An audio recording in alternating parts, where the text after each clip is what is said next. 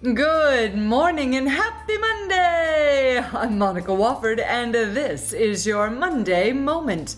Let's talk about the 5 people skills you're likely not using. Now, leaders are indeed human. Well, duh.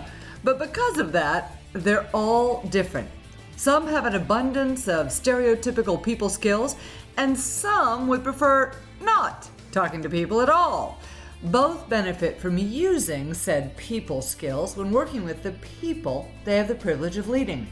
But knowing about those skills, knowing they're important, and using them are 3 very different things. Most offices run at a pretty quick clip. Orders are needed, numbers must be achieved, target and plan are the focus, and stress is the resulting outcome. The people skills that matter most are the very same ones that go flying out the window in times like these. The very behaviors that those you lead need to see in order to believe you're not only authentic, but a real human who gets them and cares about their needs are, yep, you guessed it, the same ones that evaporate the fastest when someone is not on target and you're the leader being fussed at because of his or her performance. For those reasons, and many others, in times of stress, your humanity tends to go out that window, and those people skills become ones you're likely not using. Such as this first one, patience. Now, any type A person or leader who embodies these types of traits will tell you he or she can barely spell patience, much less demonstrate any. Whether it's impatience in driving to the goal, with wanting the numbers to improve, or with wanting that deal to close, there's a time and a place to push, and also a time to be patient. When it comes to people and their development, patience is, I'll admit, tricky, but needed. How long do you give that employee to learn the new skill? How long do you wait until they get up to speed? These time frames and learning curves and skill development are different for each person. But the key is to be patient when it comes to learning.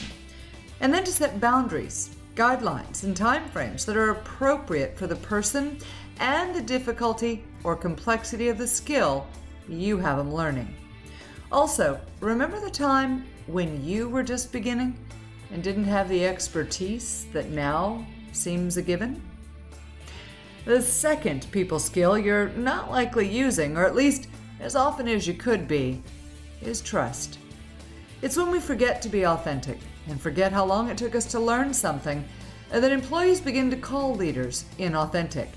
It's often in those same times that leaders begin to say, "Just trust me," as if this request fulfills an employee's criteria for a leader they deem trustworthy. It does not.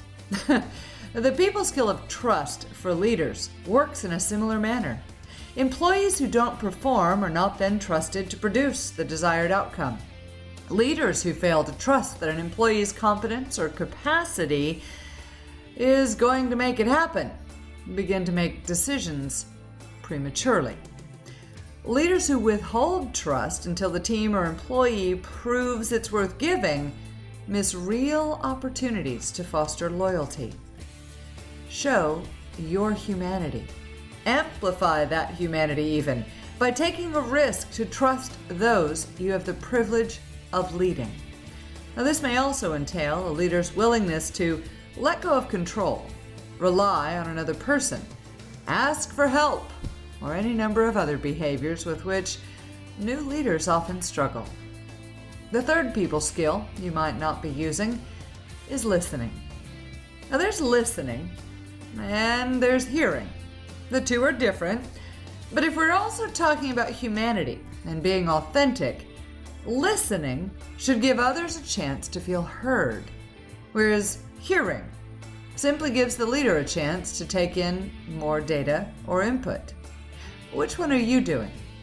Are you taking in more input and gathering data without really understanding the perspective of the person? If so, you're merely hearing what the employee or colleague or client has to say. When a leader truly listens, much more intel is gathered than the mere words used to convey the message. Though listening, or through listening, is how leaders gather clues to the next question. Those clues remain hidden and unnoticed if the leader is merely hearing the words and awaiting the ideal time to inject his or her opinion. Not only are there different levels of listening, usually based on how much and how well and how closely you're paying attention, but there are also a wide variety of feelings employees develop when they feel a leader is not listening at an appropriate level for the message. How often do you stop what you're doing and really listen? How closely are you paying attention to what the employees you lead are trying to tell you? That fourth people skill that chances are good you're not using as often as you should have? Interest.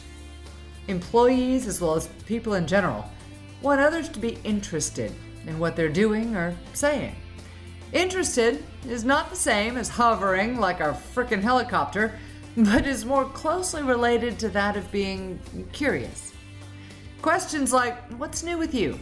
or "What are you up to?" can convey interest, whereas questions such as, "What were you thinking?" and "What's your problem?" sound like accusations. Do you have interest in the needs and motivations of those you lead? Well, then ask questions. Show interest. Is your only interest in how well they do what needs to be done to get your job done and make you look better? Now, if the answer to that question is yes, it's likely you're in the wrong position. Leaders, or at least the ones most successful at it, truly care about the people they have the privilege of leading. So take an interest in what they need, how they see things, their joy or misery in the position you've put them in, and how to help them maximize the skills and talents they bring with them. Your level of interest in them will typically mirror and be just about even with the level of interest they show in following you and in their position. And that last people skill, seems hard to come by when stress is high, is humor. Who doesn't enjoy laughing? It's the great diffuser, particularly of tension and conflict. If you can jam the system of tension or routine with levity and laughter, you'll thrive in your job. Now that comes from Lynn Taylor, author of Tame Your Terrible Office Tyrant, a great book title. She also said it was once said that nobody ever died of laughter.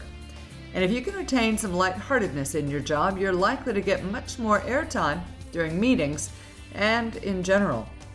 Now add to that the immediate reduction in worry, fear, nerves, or awkward feelings when laughter ensues at the office. And you have even more reason to avoid the blues and find humor. Humor is a people skill that has great value and yet is often also confused with sarcasm, making fun of others, or even condescension. Find the humor that breaks the tension. Share the humor and even the worst of challenges. Mutually laugh at a situation, not at a person.